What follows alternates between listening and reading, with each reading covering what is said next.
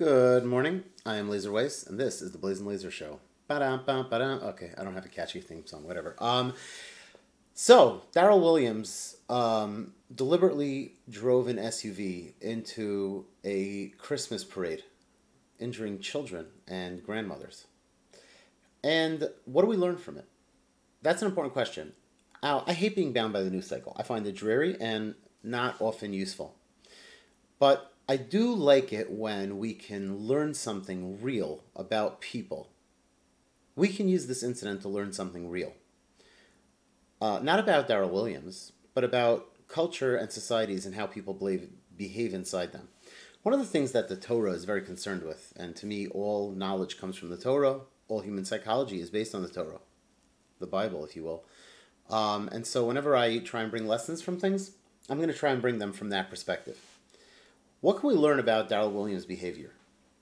Again, I waited to release this video because I didn't know much about him and I wanted to learn more. Unfortunately, not a lot of information about his motives is forthcoming. I don't know if he's not speaking to police, but enough about his life has been revealed that we can try and talk about him from a proper perspective.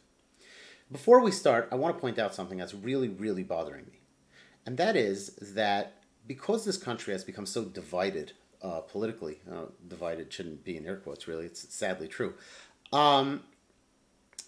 many people on the right, instead of trying to learn proper lessons and actually figure out how to change the course that we're on, they've taken to trying to score points. Like there's a contest going on, and if we score more internet points, then we win. And I hate it, and it hurts me. And again, these are people who also have influence in the real world. So I'm only showing you tweets of people who in the real world also have followers and influence. But just look at some of the stuff that people are posting. I want to show you what the wrong response is, and then we'll get to what we could learn that's real and true. Okay, here's some of the wrong stuff. Had Darrell Brooks been black, no way police take him into custody alive. Zing! Yeah, it's cool. It's a cute line from Jason Whitlock, who has an influential podcast, and he's a cool guy, and whatever. But how does that help us as a people that we got a good zinger in? So a lot of people say, well, it's visceral. It's this visceral reaction because this is how they always react. And okay, great. So now it's us versus them, and we got our zinger. You got your zinger, we got our zinger. Yes, it's great. I'm sorry, but again, if there's something to learn, this is not helping us learn it, all right? Let's go to the next one. Laverne Spicer, she's running for a government position in the real world. Let's see the media go after Darrell Brooks the way they did Kyle Rittenhouse. Got him. What's the point? I don't understand. I get the visceral reaction. I get the knee-jerk reaction. But what do we learn, and how does that help us change society? To point out the media's double standard. It doesn't. So why do it? Give me a second. I'm confident the media's coverage of Darrell Brooks in Waukesha will be just as accurate as their coverage of Kyle Rittenhouse and Kenosha. Proceed accordingly. You know, you're missing out on a lot of the visual humor if you're listening to this on a podcast. But you're not missing out on much. Again, this is a guy who is on the radio, who is an editor, I think he's on the radio, I'm not sure, but he works for some magazine. These are people in the real world who have influence, who have jobs. Why is this the reaction? Last one. And this is just an online influencer, so it's not really so important. I'm waiting on the condemnation of Darrell Brooks' mass murdering of kids. I have yet to see any posts from celebrities, media, or Democratic politicians. All right. It's a point. I think Ben Shapiro makes a similar point. Why is this the reaction of people? Like, what's happening that people are having this reaction? I think it's a very important question. I think the real answer is that people don't know what reaction to have. We've so lost in this country the idea of how to change society effectively, of how to improve society in a meaningful and effective way, that these dumb Twitter wars, I think, to people, they actually seem valuable and valid, right? Or not even on Twitter. I was watching a segment from Fox News one of the most watched news companies in the nation. And a couple of the people sounded positively gleeful about the fact that, like, ha ha, look at how this guy acted. Kyle Rittenhouse was a hero, and this guy, he's a murderer. Look, and he's on your side. Why are you gleeful? Some people got killed. Children got hurt and killed. Why are you expressing this with like some sort of like glee? We got points, and now you're going to have to play your spin game to try and deny us your points. So what? So the answer is they don't know what to do. But don't worry, the Torah does. The Torah is very concerned with human psychology and how to design a proper society. I'd like to take a moment to look at an example that the Torah gives of a non-functional society, namely the society that existed before the flood. Let's see what we can learn. Kate's kol basar balafanai. If you wonder why I'm so into ancient texts, well, first of all, any Orthodox Jew is not going to wonder that. But these texts are pedigreed. We know that they're 1,000 years old at the least, if not more. Handwritten copies of them. I mean, again, as a Jew, I know that they're older than that. But from a non-Jewish, secular perspective, there is more than enough evidence to show that this is not something that was written with modern social contrivances in mind and in reaction to modern social philosophies.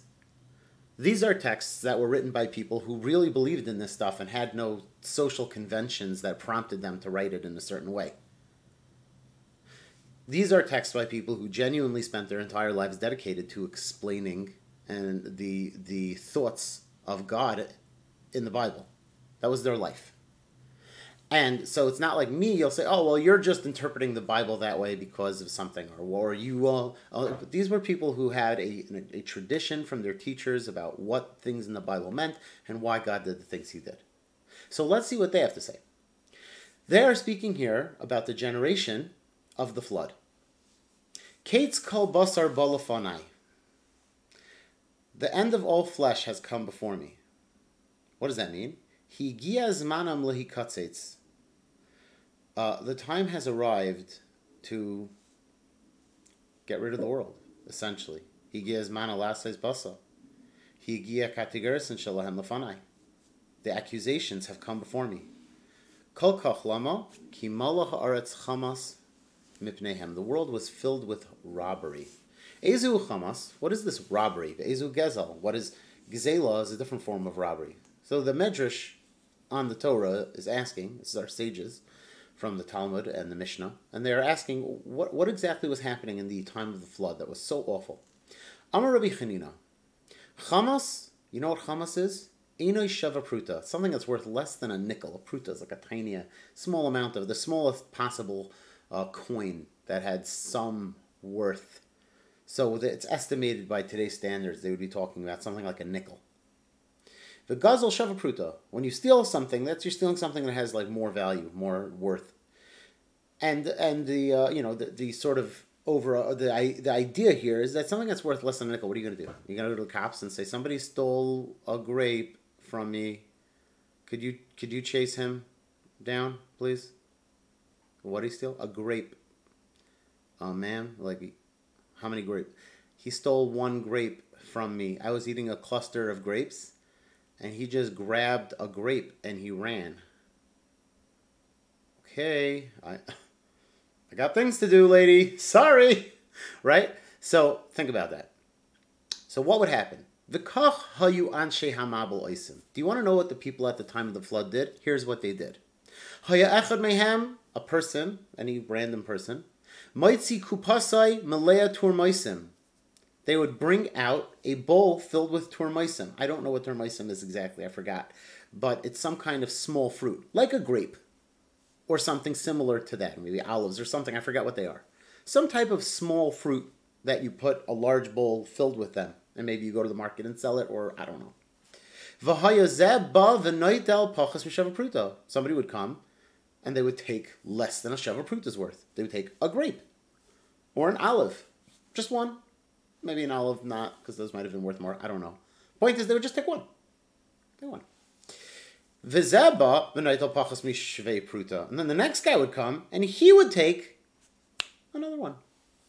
Ad makom she'ena yachal leitzim mimenu badin, so that there was never any room to get them involved in a court case. Because what are you going to do? Take it out of court for a grape? It's like, Your Honor, we are here today. The accused stands before you. He has taken a grape. A grape, Your Honor! The purple kind. Anyways, and therefore what would happen is they would just empty this guy's entire bowl, bucket, basket, whatever. And so he had nothing left. Now, let's picture a scene. Guy gathers a bushel of grapes. He goes to the market to sell them. Everybody who walks by takes a grape.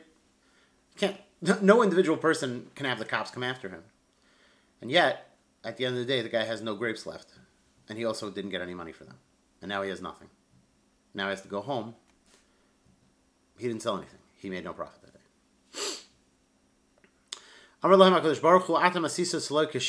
You're going to act in a way that's not kosher? I'm also going to act towards you in a way that's not kosher. Now, let's hold on a second. We have to focus on this midrash and think real carefully about what it says about a society. The midrash says, God was in the process of deciding, should I destroy the world? The entire world. Should I flood it, destroy it, hit the reset button, we're going to start over? Should I do that? So what does the Medrash pick as the example of like how awful the world was? God says, well, they all steal from each other. And everyone who steals just takes less than a shava prut is worth. So what are you going to do? You're going to like take up to court for a grape? Of course not. And therefore, this guy's left with nothing. Because at the end of the day, everybody took a little bit. Okay, it's time to destroy the world. Okay, I mean, I get it's bad. It's bad that people have this like crazy notion in their head that if everybody just steals less than a grape's worth, then it's fine. But like, come on.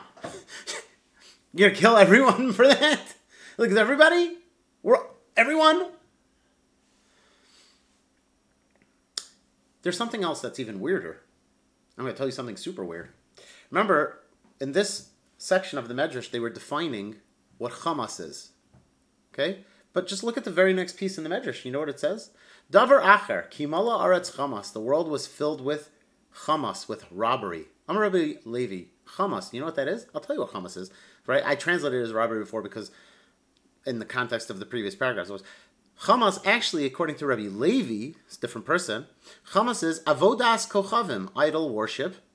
Hamas zagili arayis, also refers to immorality. Hamas zeshvichas damim, also murder. Hamas zavod chavim, also, we said idol worship already. Oh, and then he's going to prove it from various different sources in the Torah that could be referring to it. Doesn't Rabbi Levi seem like a little more reasonable? Like, according to Rabbi Levi, people were running around. There was no fidelity. Human beings didn't have any fidelity. They were completely immoral. People were worshiping pagan gods, which, by the way, as innocuous as that sounds, anybody who knows a little history knows that the pagan religions were vile, violent, and very destructive towards society, in addition to being, on their own, an insult to God, which, you know, for those who say, oh, I don't understand, so God is insulting, that's something that needs explanation. And if somebody was really interested, we could make an entire video, frankly, probably video series, probably take hours to truly explain the depth of why idol worship is truly so awful. If you didn't grow up as somebody who learns Torah philosophy, that could sound like, we're just kill people for that, like for bowing down to a stone idol. Yes, the answer is yes, but again, we need to. That's not the topic of this video. So let's just focus on the ones that are easier to understand. Immorality and murder.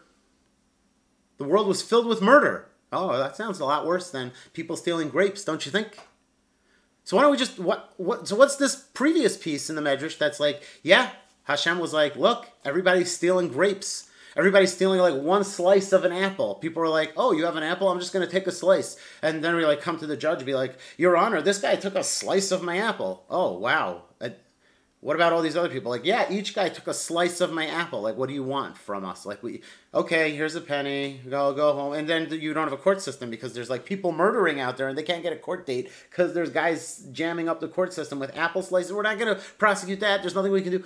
God says, I got to destroy the world. People are stealing apple slices. Well, what about the murder? Why is this piece in the Medrash saying, okay, good question. I'm going to hit you up with one more question. If you handily trundle over to the end of the Parsha, that's the Torah portion, right? At the very end of Bereshis, which is the very first Parsha in the Torah, it begins to talk about the corruption that was spreading in the world prior to the flood. If it would work.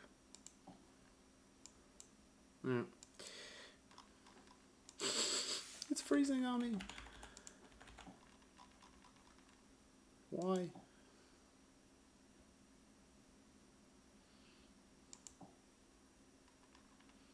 Okay, I don't know.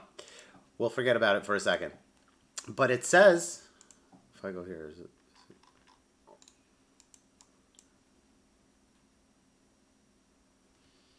I am at a loss. My Sephardi has stopped working. Very, very professional outfit we are here. All right, you know what? I'll bring it up in a Chrome window. So let's see. Sephardi, we're good. Tanakh and Genesis and chapter 5. Okay. So, no, actually, that's not the one I want anyway. Tanakh, Genesis, Bereshis. We want the end of Bereshis. So, in any case, God. Oh, here it is. So, what happens is, it comes to the end of Parshas Bereshis, and what does it say? It says, "Vayhi ki hachal adam l'roiv al pnei adamo v'nais yuludu v'hem." Yuldu v'hem. Men began to increase. I apologize for that. If I had better editing skills, I would probably slice it out of the video, but oops. Anyways. Okay. Having programs crash on you is part of the podcasting learning experience, which we are going through here. When men began to increase on earth and daughters were born to them, the daughters of the Elohim, which is hard to translate because Elohim means God, but in this case it doesn't mean God. So here they translate it as divine beings, but that's not actually correct, right? As Benosa Adam, they saw the children of men. So Elohim actually can refer, and I believe according to Rashi, it does refer to the daughters of judges. These were, as Rashi says, oh, you know what? Let me switch this over here. Poof. Hey, Rashi on this pasuk says, the sons of princes and rulers. Right? These were the sons of the judges and the sons of the rulers. That's the traditional explanation that's given for this verse in the Bible. That is what it means, Elohim. It comes from the fact that the word Elohim references mishpat, judgment. And the Lord said, "V'yam Hashem lo yadun ruchi belokim ba'adam la'olam b'sagam hu vasar v'hayu yam avnei v'esrim shana." Shall I allow man to just roam the earth, living and basically committing sins? And then it goes on. And at the end, it says this. Hashem's heart was broken, and he was sad that he created man. You know what? I'm going to erase man. I'm going to wipe out everything, all living beings, because they only exist in the service of man as well. And therefore, I'm going to wipe out all living beings from this world, because I am regretful that I created them. But Noach, he did good in the eyes of Hashem. And therefore, we go into the flood narrative where God saves Noach. Okay, what's this all about? What are we doing here? Again, seemingly, this is setting a stage for a much more powerful, theoretically, much more powerful reality where it makes sense to us that God would destroy the world for this. Here we're talking about the sons of judges who were so corrupt that what they were doing is they were going over to other people's wives and they were taking them for their own.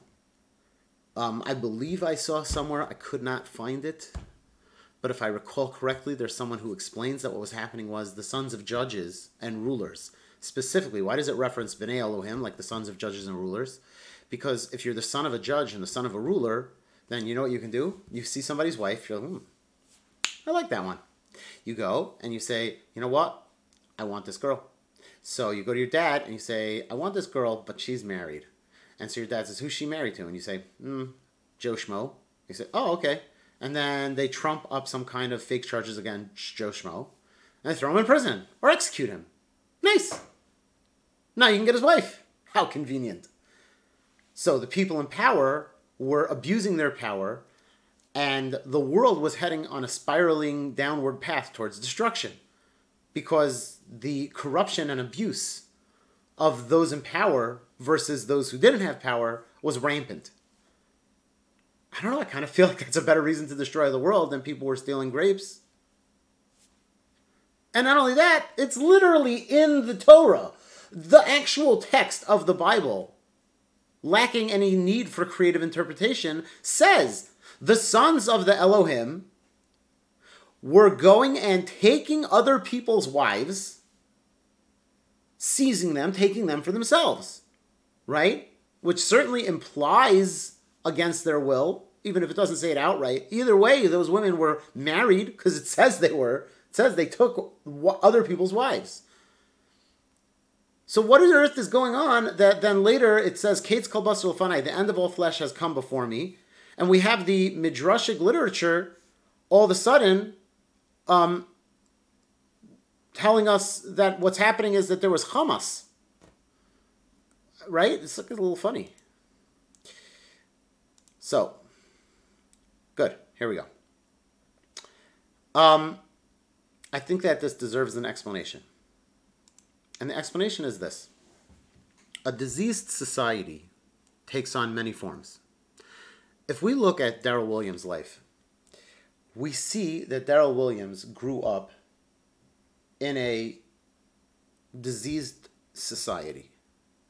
What do I mean by that? What I mean by that is that Darrell Williams' life followed a traditionally, classically tragic path that many people's lives follow in America. He grew up underprivileged. He grew up undereducated.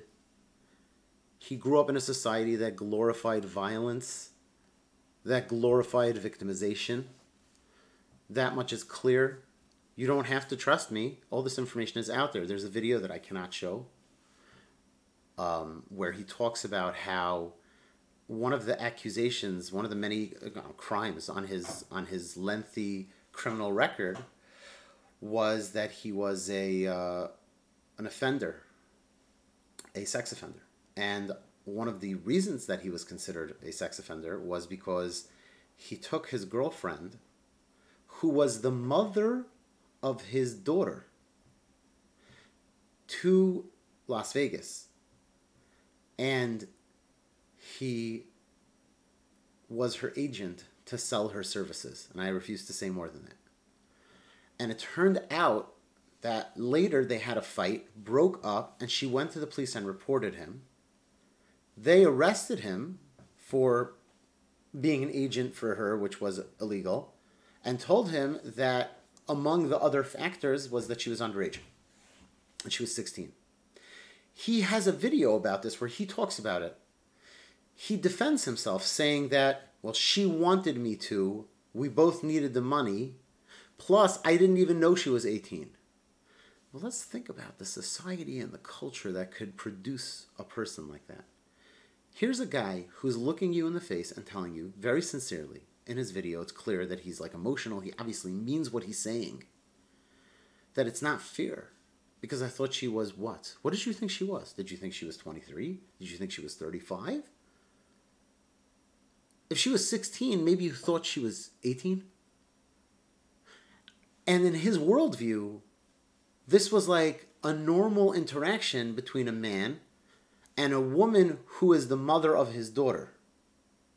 That he would take her and act as her agent.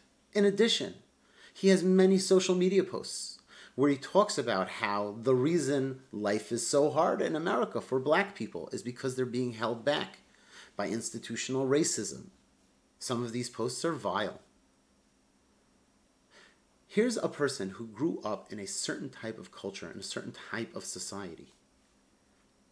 Are we shocked that that type of society and that type of culture produced a certain type of result? The question would almost be, how could it not? Of course, a certain type of program is going to give out a certain type of result. That's really the lesson from the Midrashic literature, where it talks about the time of the flood. Kates kol basar balafanai. You know what society was like at those times? People, this doesn't say sometimes, this was the routine. If you brought out a basket of grapes for any reason to sell, to enjoy whatever you were doing with your grapes, you know what would happen? Everybody would come along and take one grape. Isn't that weird? Everyone? All the time? Yes. The world was filled. It says, Ki mala haaretz chamas mipnehem. Mala, the word mala right here, it means full. The world was filled with people who behaved like this. This was the norm. It was acceptable behavior. I just took one grape. How do you get to a place in a society where the end result is a person who simply has no regard? But it's not like, oh, he's one crazy guy. It's the entire society. The answer is that we see the end result of a diseased society. People no longer thinking that evil is evil. They've reached a point where they think that evil is fine. I don't know, because it's not clear, if people thought that, if the sons of the judges thought that what they were doing is fine, but I imagine so. It's very rare that people truly think they're doing something evil. I've almost never encountered that. Certainly Hitler didn't think that. If you would have asked him, he would have felt he was doing a wonderful service for the world to cleanse it of the Jews. Who really thought that they were doing something actually evil? People in cartoons? James Bond villains? Who thinks they're doing something genuinely evil? No one. Everyone has a reason that they think what they're doing is right, is righteous and good. We can reference the famous biblical story of David and Bathsheba, where David sends Bathsheba's husband to war. It's a pretext. He dies, then he can take her wife. David genuinely felt he did nothing wrong. Do you know why we consider David one of the great superheroes of the Bible? A man of greatness, of such spiritual heights that he deserves for all time to be looked up to as one of the greatest people who ever lived? Because the Navi comes to him, the prophet of God, Nathan comes to him and he says, David, you sinned. And you know what David does? David says, Chatasi, I sinned before God. We act like, oh, okay, what's the big deal? What's the big deal? The big deal is that most people literally don't think they're doing anything wrong. Do you know what it takes for someone with very little prompting to say, oh my gosh, you're right, I sinned. I did sin. I altered my perspective to justify the unjustifiable. I was wrong. I made a bad calculation. That's an incredible feat, a superhuman feat. David deserves fully to be counted among the greatest men who ever lived. His total acceptance of the fact that he was wrong is incredible. Do we give him enough credit? We come to people who are mass murderers. We come to people who do terrible things. And we say, why did you do that? Well, here's why. It had to be done. It was necessary. No, you're wrong. You're evil. No, I'm not. You find me someone who thinks they did the right thing. And you get them to admit, you know how hard it is? You might have to fight with them for weeks and months and years until you can finally get out of them well, maybe I shouldn't have done it the way I did it. I was right, but maybe I shouldn't have done it that way. People won't even admit when they're openly hypocrites. You have people who stand in public and advocate for family values, and I'm a politician who believes in the type of small-town family values, and I believe that marriage is between one man and one woman, right? How many stories have we heard of such people being found who are engaged in relationships, alternative relationships on the side? And then you confront them. What do they say? Yeah, they might give some kind of canned response like, I apologize to my community. It needs some time to blah, blah, blah. Do they mean it? Does anybody think they mean it? Do you really think what they mean is, I admit that I was completely wrong, totally and completely? No. What they mean is, well, you don't know what the stress I was like, and you can't imagine what I was going through, and if you had been me, you would have done the same thing, and da, da, da. And I guess maybe I was a tiny, tiny little bit wrong, but our crazy society is crucifying me, and it's not fair, and I'm just going to have to take a backseat for the good of this country. That's what they mean. You know it. Think about Darrell Williams. Do you think that Darrell Williams genuinely realizes how bad what he did was? In the totality of it? From an objective, universal human sense? No. Of course not. And how could he? Many people are supporting him. Many people have said things. There are posts that you can find on the internet, and many people, even if they're not saying it in their heart, they're feeling it. They just know that they can't really say it right now in public. Things like, well, he was a black man reacting to how he's treated in society, and this is the kind of thing you can expect. Your chickens come home to roost. This is karma. There were people who said that after 9/11. Activists, both white and black, who publicly made statements like this. 9/11, this is America's chickens coming home to roost. This is the karma that we put out into the world. Right? And so now if you're going to go to Darrell and say, do you know that was wrong? Yeah, it was wrong. Why? Because I shouldn't have killed people. Why? I don't know, I shouldn't have killed. Do you think he thinks it's totally wrong? Or he thinks that, like, maybe it was a little wrong, maybe that wasn't the right way to go about getting the message across, but the message was really good, just not the best? Of course he doesn't realize the totality of the evil that he engaged in. He comes from a society that is producing this kind of evil wholesale. It's the education of the society. I have a habit of over-explaining things because the thing that matters the most is clarity. We have to understand this is not the first time in human society this has happened. In the time of the flood, this was exactly what was happening. Society had become corrupted to the point where it was acceptable to act in a corrupt way. Human beings were so corrupt that the educational system of, like, a child grows up, what does he become? It had been destroyed. The child grew up and would become an adult who didn't understand right and wrong, who didn't know how to behave and how to act. And therefore, that child would be corrupt down to his roots. And he would raise another corrupt person in the next generation, and so on and so forth. And this was revealed in many different aspects. People might have been engaged in murder and immorality and idol worship. Judges and princes took advantage of their position to benefit their family with no fear of reprisal. The people stole from one another, always keeping careful, I guess for the little man, for the big man, for the son of the judge, he obviously didn't care if it was a Shavapruta or not. He was taking other people's wives.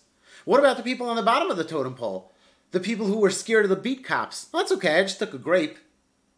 Everybody was corrupt, doing whatever corrupt thing they wanted. And God said this is an unsustainable system. So how do we change it? Well, something did change. The world changed, and that's why there was never another flood.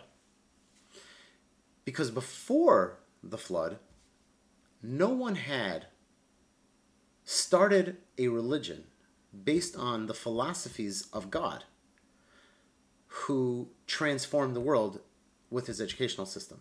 And I'm going to end with this, and it's important to make this last point. We call Abraham, in Hebrew, he's called Avraham Avinu, which in English translates to Abraham our father. There's a reason that Abraham is referred to by this august title. Abraham was an incredible person. The Rambam actually calls Abraham the pillar of the world. He calls Avraham the Ad Shenoilad Amudai Shel Olam. Until this is what the Rambam says about Rambam, the Maimonides, one of the greatest Jewish philosophers who ever lived, writes, Ad Shenoilad Amudai Shel Olam. Until the world was spinning out of control after the flood. Things were looking bad. Ad shenoilad amudai shel olam v'hu Avraham Avinu. Until the pillar of the world was born. Who was that? That was Avraham Avinu, Abraham, our forefather. I want you to realize something. This was after the flood. That means the flood happened. We hit the reset button. And mankind, again, so first came Adam. Adam and Eve knew God. They knew who God was. They were created by God. By the time Noah comes along, every single human being has forgotten about God, except for a select very few, Noah, his family. And everyone is corrupt and committing vile crimes. God hits the reset button. Guess what happens? Everybody falls back into the sons of Noah, who again, they all know who God is. Right? They just survived the flood. Bam. Happens again. Until along comes Avraham Avinu, the pillar of the world, says the great philosopher and writer, the Rambam, Maimonides. What did Avraham do? How did Avraham change the world so fundamentally? And what can we as a society learn from it? Well, Avraham did actually do something kind of amazing. Avraham was different. Noah was a nice guy. He served God. But you know what he never did?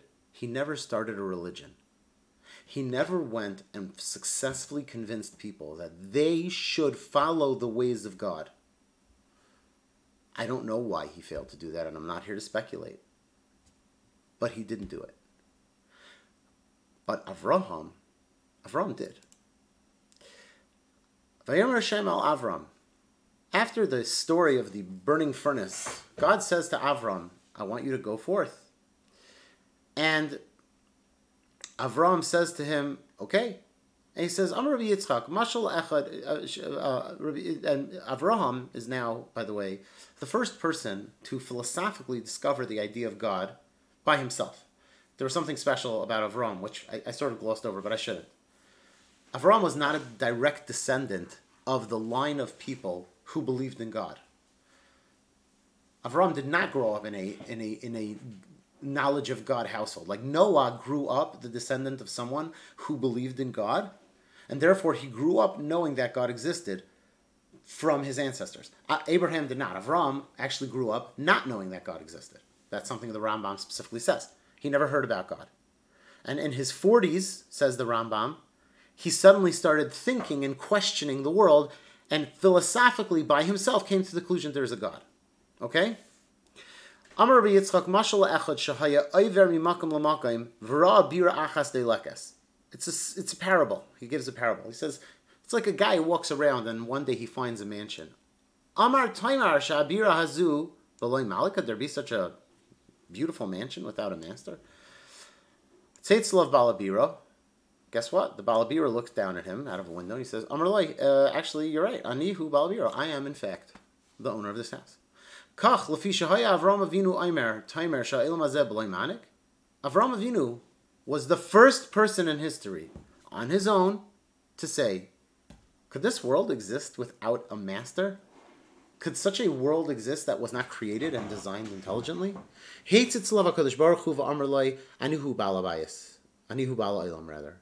God said to him, actually, yeah, you're right. That's me. It's nice to meet you. I'm so glad someone finally asked. It sounds crazy, but he was the first person to ever do this. But that's not all Avraham did. Avraham did something else too, which was maybe extra special. Avraham Avinu actually went and started converting people to this religion that he started. The es hanefesh asher asu b'charon. When he left, he took with him the souls that he made in Haran. Amr Elazar bar Zimra. Elazar bar Zimra says, imagine if every scientist and doctor, every person in the world tried to get together and create a gnat.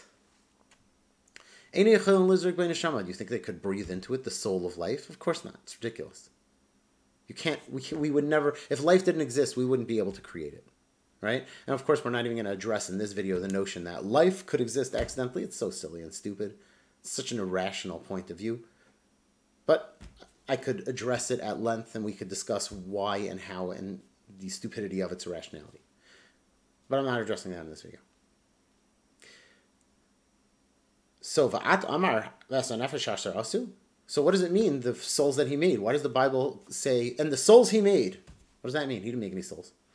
Ela elu agerim shigiyaru. These are the people who he converted to his religion. Remember, Judaism didn't even exist.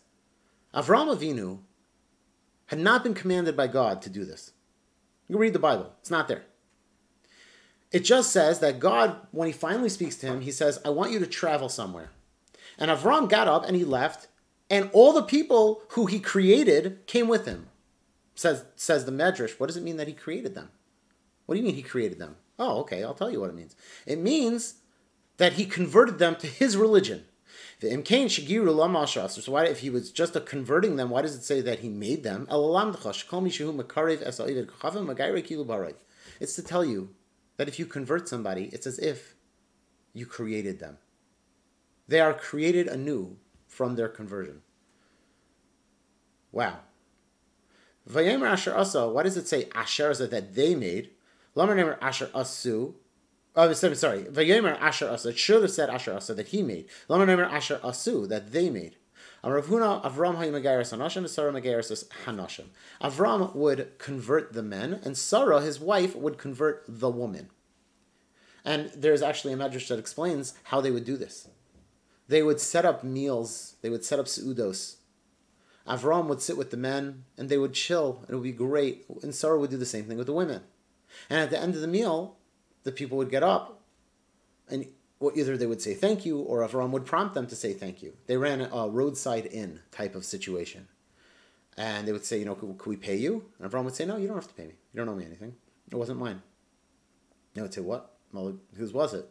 He would say, oh, it was God's. And they say, God? Who's God?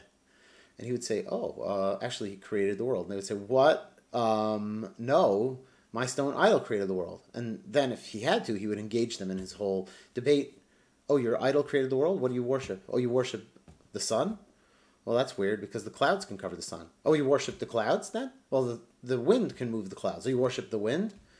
Well, the mountains can stop the wind. And I don't know if you ever heard the Abrahamic, obviously it's more complex than that, but basically he would engage them and he would get them to start thinking. And then eventually he would be able to convince them that, you know what, you're right. This God thing is reasonable and it's rational and it's sound and it's logical.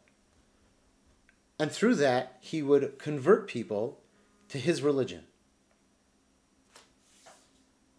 God never told him to do this. Avraham Avinu, on his own, discovered that God existed and went out and tried his hardest to convince people and started a religion. And he changed the entire world. My point is, do you know how hard it is to be an Avraham?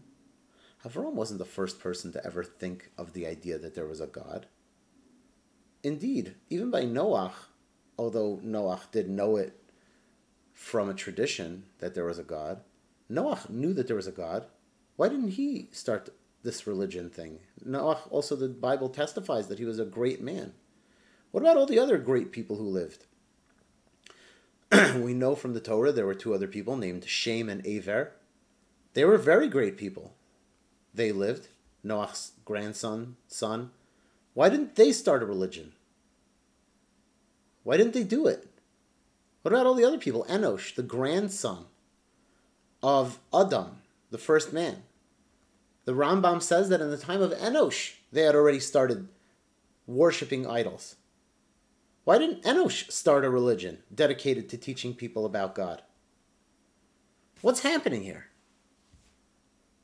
The answer is, it's really hard. I think it's easy. We have this notion in our heads that, like, if we just get rid of all the annoying Democrats and the liberals and the criminals, and everything would be great. No, it wouldn't. Do you know what would happen if we could get rid of all those people? More of them would pop out of the woodwork. Because it's really, really hard to start a religion based on morality and good behavior and acting in the way that God wants and keep it going. That's really hard. Not just a little hard, super duper incredibly hard. You know how hard it is? It's so hard that the first guy who ever did it, God said, I choose you and I'm going to make a covenant with you and you're going to be the father of every nation. You are now considered the human being in history who was the first person to answer the call of the divine, the father of my chosen nation. Yeah, that's how hard it is. It's that hard. It's insanely, incredibly hard to fight against the tide of humanity and the nature of humanity, which trends in an unhealthy downward direction. We look at people like Darrell Williams. They're a product of some normal human behavior. They are not the exception. They are the rule. Again, it's not him personally. The point is that we should not be surprised if human society starts to become more and more depraved. God didn't destroy the world in a flood like 2 years after he made it. It was around 1,000 years. If I recall correctly, maybe a little bit less or more. I forget the exact numbers, unfortunately. I'm embarrassed. There was a long time and many generations came and went. Until finally society had reached such a low point that God said, this is it. We can't do this anymore. Can't. It's over. It took a lot to get there. And it kept getting worse and worse and worse. So first you started off with maybe the occasional murder, maybe the occasional infidelity, maybe the occasional theft. And then each generation got a little worse and a little worse and a little worse. And I bet there were people along the way who were like, can you believe all this murder that's going on? I mean, what do we do about this? We have to stop this. There might have even been some pundit somewhere in the time of the flood who was like, I think we need to get rid of all the people who live on the eastern Mediterranean peninsula. Those guys are the worst. But that's not what it's about. It's not about our team and your team and their team and scoring political points and electing people with a letter or this letter or that letter. Yeah, there might be something there. I'm not saying there's nothing, and none of these things are true, and none of these things have any basis in reality, and having more police might help put a structure in place where it makes learning proper morals easier. Yeah, there's a lot of different complicated factors. But society overall trends a certain way because it always has. And because human beings always trend that way. And there's always only ever been one antidote. And that's the antidote of Avraham Avinu. To teach people the religion properly, fully, from the philosophy, from its roots, to understand how to be a better person and why you should be a better person and what you can do to be a better person. And that's all for today. I hope you found that interesting. I hate to ask this every time, but apparently it's tradition around these parts. If you like this video, please hit the like button. If you like this podcast, please hit the like button. If you enjoyed it, please share it with your friends. Recommend it to people. Let me know. Comment. Don't just comment because it's fun to do so, but I actually read comments and I will respond to them.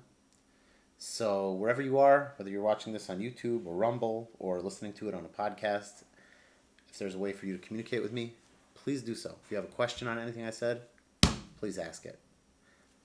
This has been Laser Weiss. This is the Blaze and Laser Show, and I hope that we have a happier topic to discuss next time. But for now, okay, right, I really do need to get a theme song. Bye-bye.